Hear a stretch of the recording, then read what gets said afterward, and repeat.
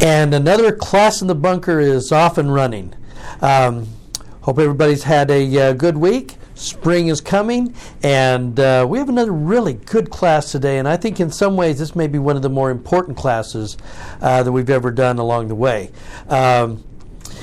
Important question to start off with. I have a birthright. To do what? And we're going to find that that ties in a lot to the question that I asked online, and that is, who is it that goes to heaven, and how exactly does that work? We're going to try and answer that question today and then get a good idea about maybe who is a good role model for that. So, again, join us on the journey. Make sure when you're watching this that you hit us with a like and let us know exactly where you're coming from. It gives us a chance to know what regions we're kind of reaching out to. So, okay, so as we get started today, when we think about things like birthright, I think it's easy for us to compare it like getting an inheritance, and so the question with an inheritance is, what stuff do I get? Do I get the big stuff, the little stuff? I want to know what stuff I get. And when we take a look at birthright, we're talking about the fact that was the same thing, especially when we start getting into ancient Near East, that birthright was a big deal. And probably in another class we're going to talk about the fact that the birthright son in among the Old Testament patriarchs, the birthright never went to the oldest son. It was supposed to, and it never went. Somehow they abdicated. Somehow it's always going to the younger son, and we have a lot of angry older sons who were without the birthright or angry they didn't get it. Now, why is the birthright a big deal? Well, as we're talking about this, I want to first of all begin to take a look at the idea of birthright as a responsibility. We know, and I think we hear it every time it comes up in gospel doctrine, what does the birthright mean? And they say, well, the birthright son has a double portion, meaning that they're supposed to take the double portion, take care of their mom, take care of their unwed sisters, and are responsible for dad's business. But it really means I get double the stuff over my younger brothers. In reality, the birthright was more responsibility than it was stuff. Because that birthright responsibility means that there are responsibilities, things that I have to be accountable for, because I am now taking over as the oldest son. I'm taking over dad's set of things, and that means I have to be responsible for the things that dad was responsible for. All of those responsibilities roll onto my shoulders. Things like what? Not just taking care of mom, not just taking care of unwed sisters, but the land, the business, the responsibility that I have for how I contribute to the village, how I contribute to my tribe, to my people. My dad had responsibilities within all of this village and to his family, even in inheriting things from his father. So I've got responsibility to past generations and to future generations. Birthright responsibilities were just that, obligations and responsibilities, and that's a lot to get on there, far beyond the fact that I just get double the stuff. So we have to think in terms of birthright obligations. Now, when we take a look at those kind of things, we also have birthright responsibilities, not just birthright stuff. Only we say it differently in different parlance. We're saying, in reality, when we talk about being born under the covenant, were you born under the covenant? Was she born under the covenant? We're born under the covenant. We're really saying that we have been born under covenant responsibilities, meaning that to shoulder the covenant is to shoulder birthright responsibilities, meaning that I am born into a situation where by my birth into this lineage, I'm supposed to take on certain responsibilities. I remember a good friend of mine who was a patriarch for years, and he used to say, as he would give patriarchal blessings to different, and people would have different tribes in their lineage, and he'd say, because everybody is, they all intermingled in Egypt, he says everybody has has all 12 tribes in them.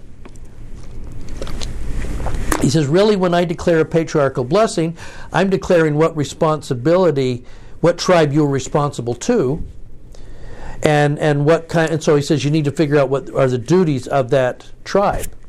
With Ephraim, we say, well, it isn't just because I'm an Ephraimite, then I get all of the goodies that come to an Ephraimite. He's saying, no.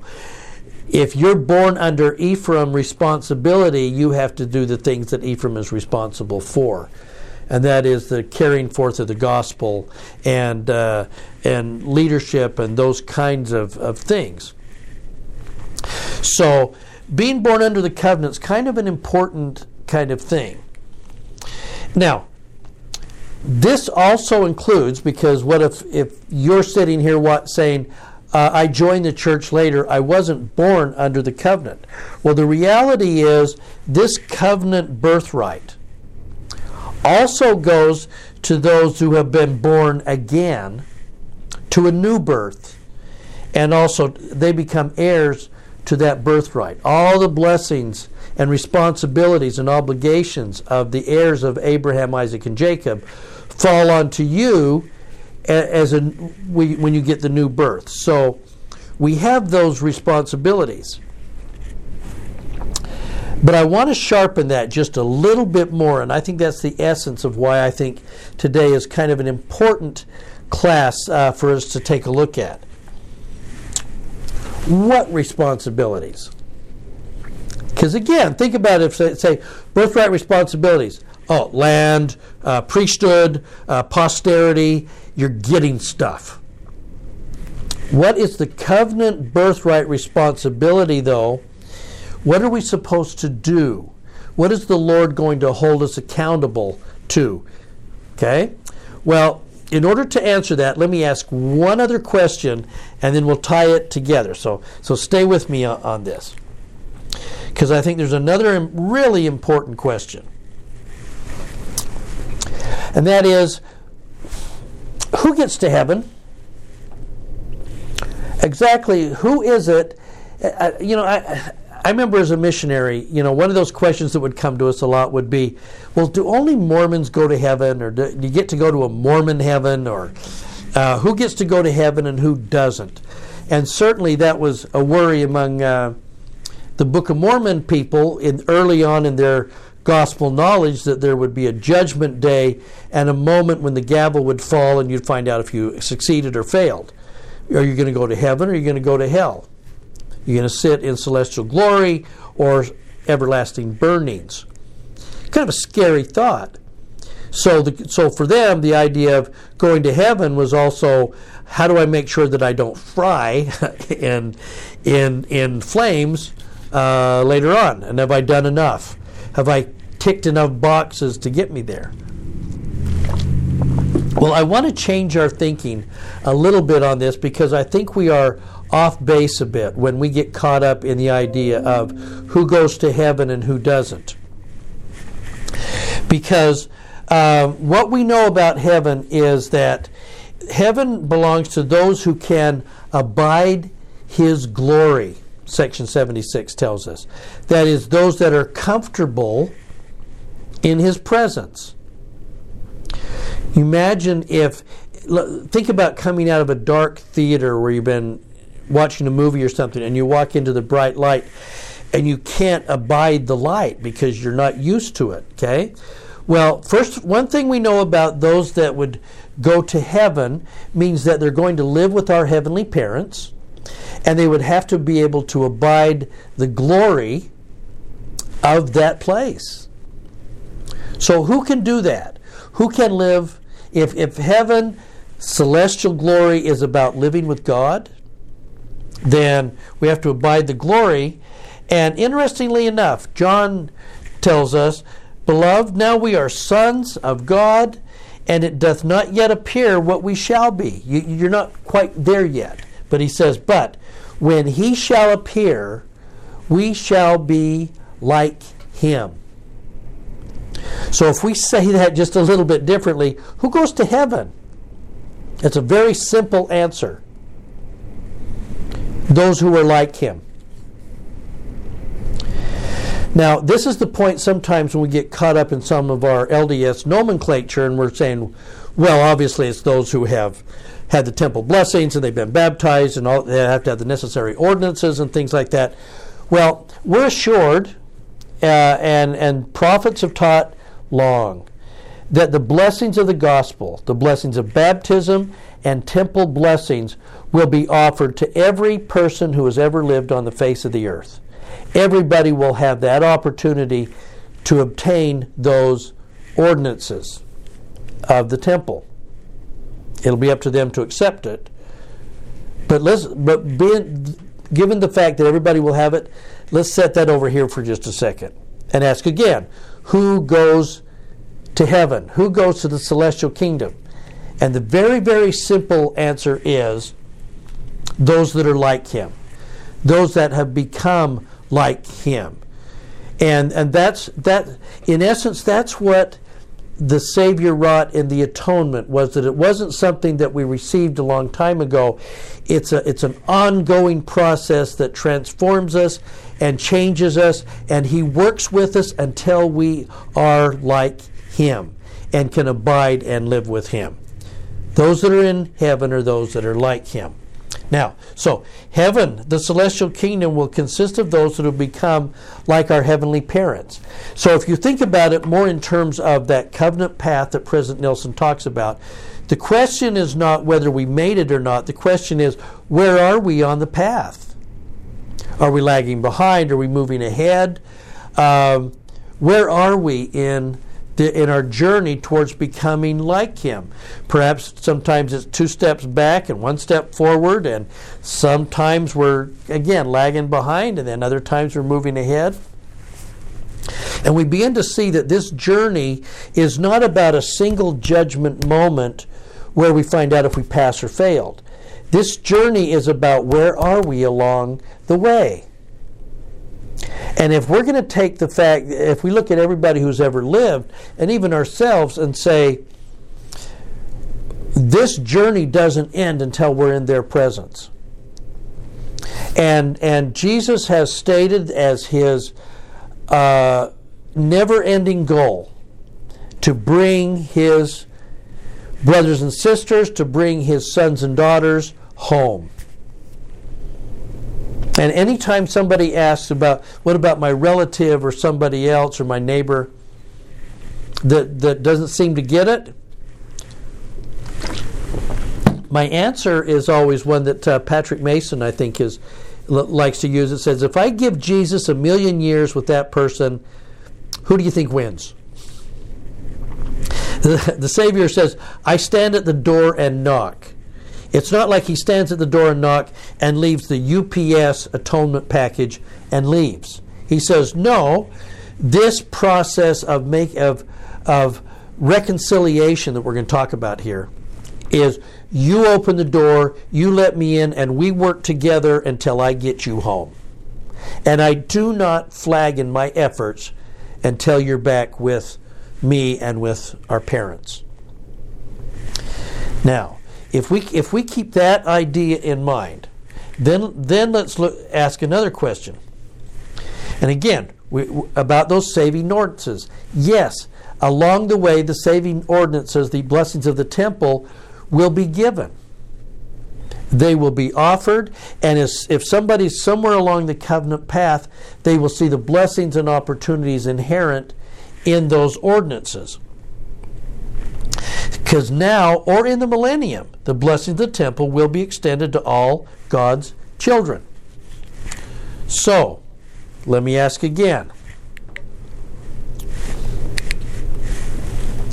What is the covenant birthright responsibility of believers? If you have the birthright, if you have the covenant, what is your job? What does the Lord expect of you? Here's the amazing answer to that.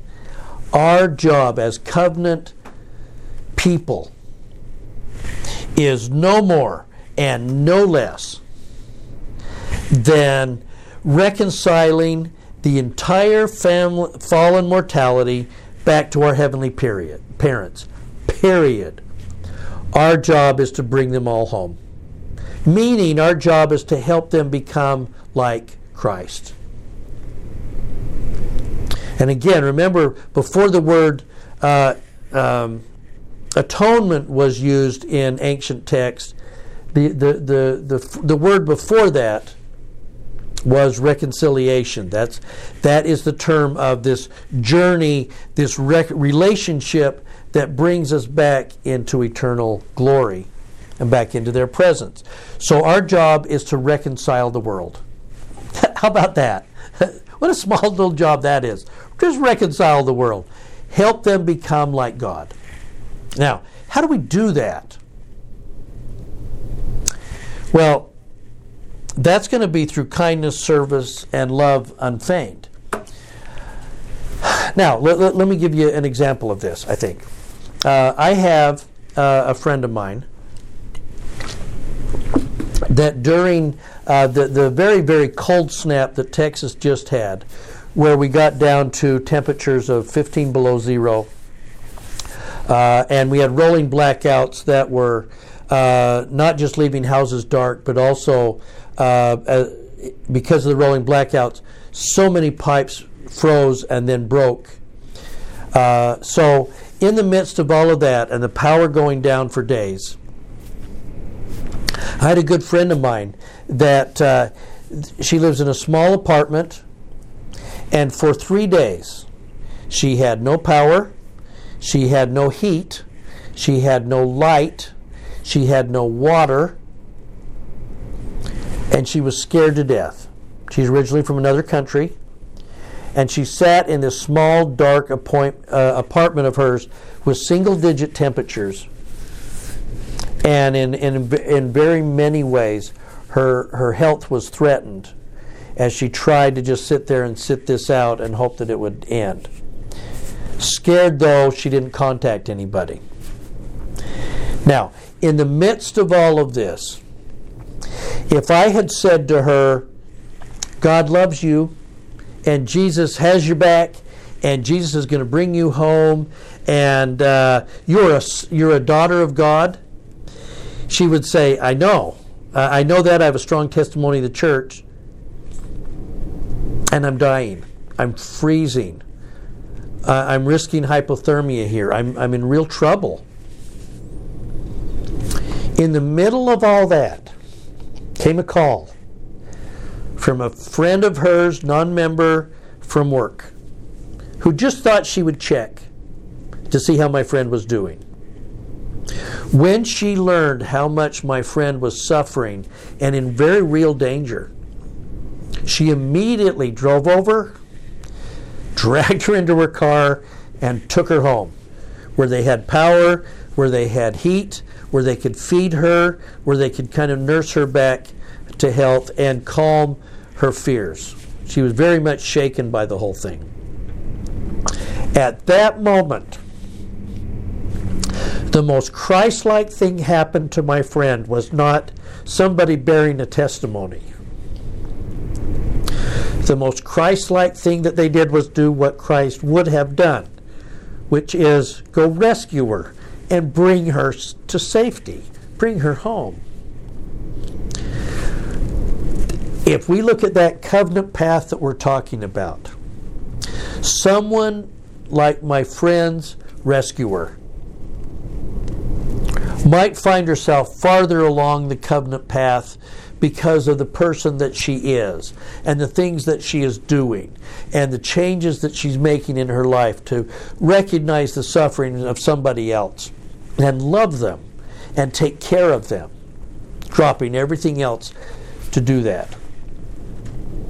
That's the kind of person that's somewhere along this path towards the celestial kingdom. If the gospel is presented well, or Jesus has 1,000,000 years to work with somebody like that rescuer, they're mostly converted right now. There's very little information they probably need to recognize the beauty and glory of that and to come home. So I don't worry about the saving ordinances with somebody like that. She's probably way beyond me in her growth. That is what we offer to the world. We are to be an example of this kind of loving service to those around us. Okay? So, for instance, so we have to ask ourselves, what about those who have not yet joined the church? Are they of the birthright blessings? Do they have the covenant responsibilities? Well, as someone begins to get closer to Christ in the way that they act and in the way that they love and the way that they take care of one another, they partake of the light of Christ, which leads them away and leads them to be more kind. And so in a case like that, the better question is not, did they get baptized or not? Well, it's too bad they haven't gotten baptized because, the better question we should be asking about where somebody is, let's just simply ask, how Christ-like are they? Let's find out the things that they do in their life. Let's talk to people around them. How do people respond to them? Are there people that would say, oh, he makes me better. You can't believe what a loving guy he is. She blesses everybody around her. And you see Christ-like people in all faiths and in all walks of life. And they get it. And they're moving and they're transforming, though they do not have all of the understanding of what they're doing. They're just doing it because they are sons and daughters of God, and they are responding to the divinity within them, and they're responding to the divinity that they sense, and they respond with a sense of love and satisfaction and peace when they're doing those kind of things, even if they have never yet been baptized or know nothing about a temple. So, through their love and their actions, how do they impact those around them? Do they find somebody freezing in an apartment and get in a car and go bring them to safety and to warmth? And do it unselfishly, almost without thinking. They're moving along that birthright responsibility to bring people to peace and Christ. Again, even if their complete knowledge is not there. Now, here's the challenge also for us. We're the covenant people. We have the truth. Okay? Could people like this help us be reconciled to Christ? Through their example of love and kindness, what do they have to teach us?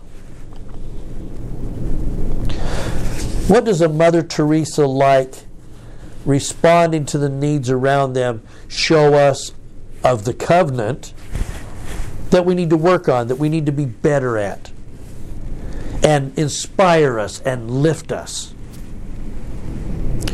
And they become the teachers because of where they are in the path and that process of being reconciled to Christ. The beautiful thing is, brothers and sisters, we're not limited to people within the church. There are people around us every day who can teach us about Christ. And we can see divine actions and behaviors and transformations that people that are reconciling and becoming more like Christ, again, though they may not know it at all. Now, again, even without their knowing, they are partaking of the birthright of reconciliation and feel joy in that. So let me give you a little bit more of an extreme example and then one example from the scriptures, and we'll be done. Okay? What about these guys? If you go to a 12-step meeting, we get people, Alcoholics Anonymous, and here are addicts. And we know for sure that addictions ravage individuals and families, and disrupt potential and lives, and I can track 4 generations of what happens to the next 3 generations of family after they've had to deal with an alcoholic. So the amount of pain and suffering that has happened in the wake of addictions is immense and powerful. And yet every day, here are very flawed individuals who are going to sit in an AA meeting or an ARP in the church, and they're going to say very simply, I need to let go and let God. I need to trust in a higher power because I am powerless to stop what I'm doing. I need help. I know that I've hurt people. I know that I've hurt myself. I need help. And you see them take a little step in that journey towards saying, I want to be free of this, and I can't do it on my own. I need to be reconciled to a higher power. And as they do so, they sponsor one another and help each other in the journey. How Christ-like is that? Brother, you call me at any time, man. You feel like you're going to drink? Give me a shout. I'll talk you through it. I'm going to sacrifice my time tonight so that I can help you, so I can get you to a better place. It's not about bearing testimony. Hey, God is real. It's what do we need to do to help you get through tonight so you don't drink. And as its most basic service level is those that are reconciling, those that are changing, those that are transforming. Now, in the time that we've got remaining, I want to give one of my favorite examples from all of the scriptures of this reconciliation process and what it looks like. And it's a familiar story, so I'm not going to hit all of the pieces on this, but I wanted to kind of jump over the top and just kind of hit the main part of this, because we know this story. We do it every 4 years in gospel doctrine. Good. Come on. Okay? Now, it came to pass that when Joseph came to his brethren, remember young Joseph, he's 17, he gets a tunic, a covenant tunic. Somehow the King James translators made it a coat of many colors. It was an undergarment tunic with long sleeves. And Hugh Nibley and other scholars have a lot to say about this covenant tunic. But it was enough to say, here's the birthright, and it's going to exist with Joseph. And when the brothers see him, they took him and cast him in a pit. He had this obnoxious pattern of going, hey, I've had a vision, and turns out you guys are all going to bow down to me. Isn't that weird? He's a little bit like Nephi in the fact that he's being a bit obnoxious and not necessarily recognizing how his brothers might take his, that's kind of cool, you're going to be a servant to me. Wow, who knew? Okay. They took him, they cast him into a pit, and the pit was empty. There's no water in it. They're not trying to drown him. They just threw him in a pit. They're angry at him. They don't know what they're going to do. Okay? They sat down to eat bread. They're going to have a meal while we figure out what to do with our obnoxious little brother. And they lifted up their eyes and they looked, and a company of Ishmaelites coming from Gilead with their camels. Hey, and Judah, because Reuben is gone for whatever reason, we don't know where he went. So Judah steps up and he says, hey, what profit is there if we just slay our brother and conceal his blood? Let's sell him to these guys. We can make some money off of this. Okay? So Judah kind of leads the charge and says, well, we don't have to kill him, but we can certainly make some money here. So they do. Come, let us sell him, and then our hand won't be upon him, for he's our brother and our flesh, and his brethren were content. Oh, great idea. Let's do that. But Judah also knew that there would be a moment when now we're going to have to tell Dad. And so they handle this in a really weak sort of way, and just saying they're going to take the coat, they're going to tear it in half, they're going to dip some of it in a goat's blood, and then send it with a servant, that's going to say to Jacob, "Is this your son's coat?" And Jacob will obviously assume that his son has been killed, his birthright son.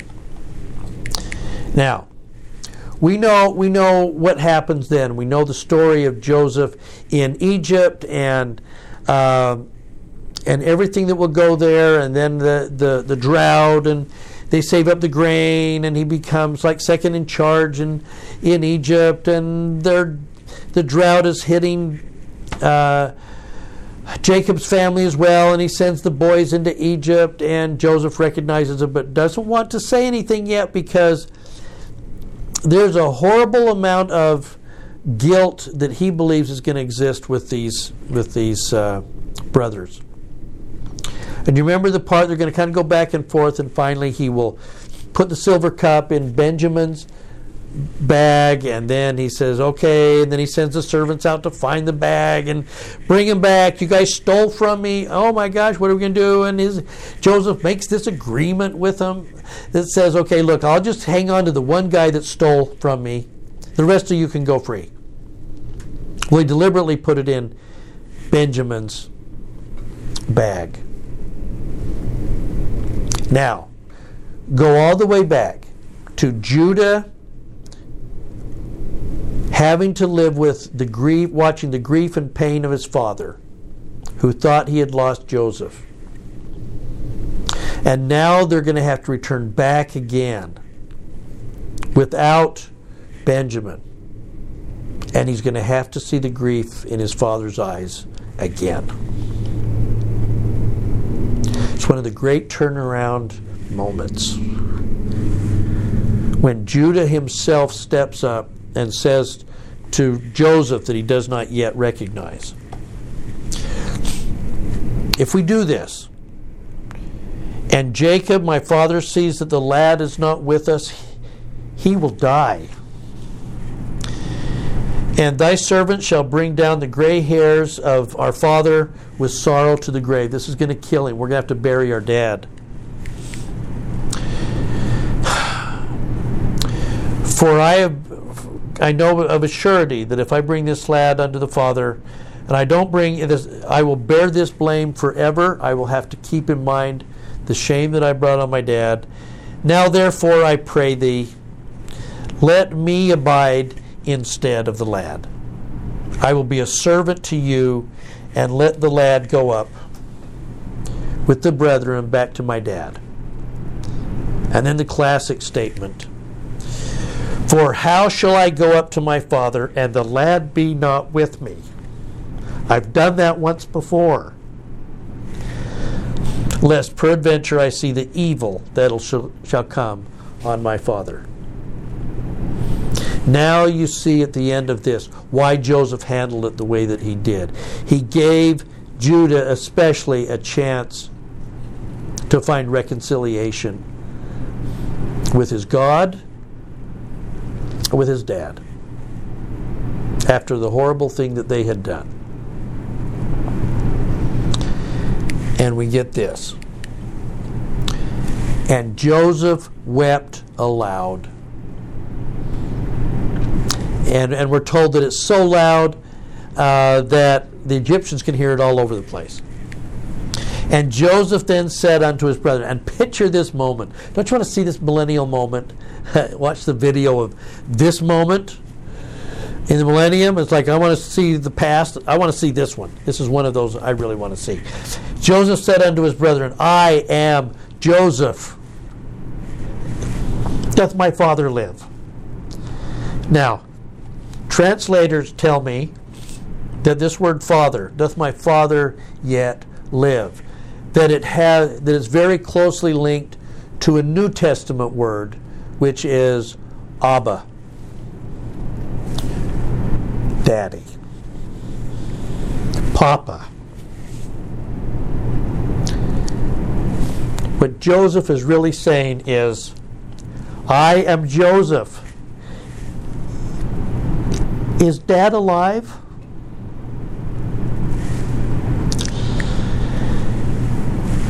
And you would guess his brethren could not answer him, for they were troubled by his presence. That is the understatement of the Old Testament.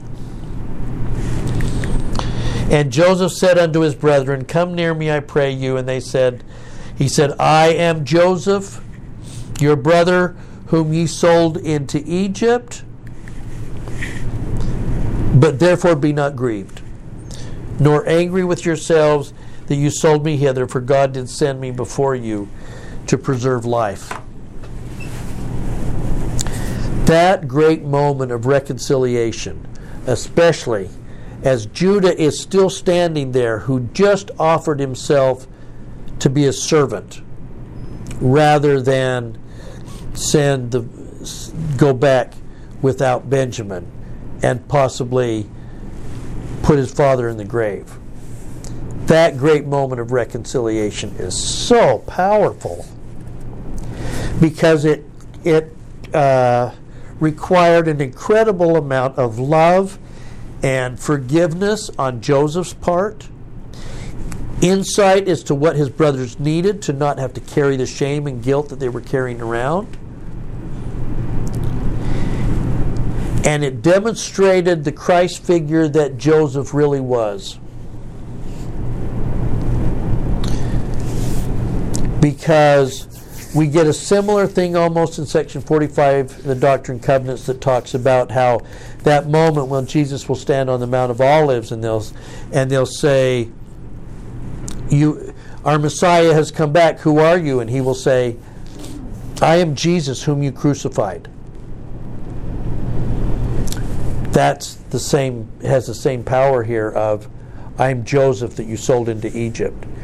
But he comes not with vengeance, not with anger, not with a desire to punish. There's no punishment here. Just love and thrilled to be reconciled. This is the doctrine of reconciliation that God is looking for with us. Regardless of what we have done, can we be reconciled? No matter how bad it's been, can we come back together? He just wants us home. And it's that desire that should drive us to want other of his children to come home. We are of the birthright of the reconciliation. It is our job to reconcile a fallen world to their heavenly parents. But it's also our job to watch people in all walks of life who can teach us about what that looks like, and to be blessed by them as we also bless them, so that we can be reconciled with them as well. Brothers and sisters, it is my testimony that the Lord wants us home and reconciled, and that there are many, many, many voices around us that can show us how that's done. Can we be the ones that rescue out of a cold apartment those that need what they need, and demonstrate exactly what he would do in the same situation? I bear you my testimony that it's true, and I leave that with you in Jesus' name. Amen.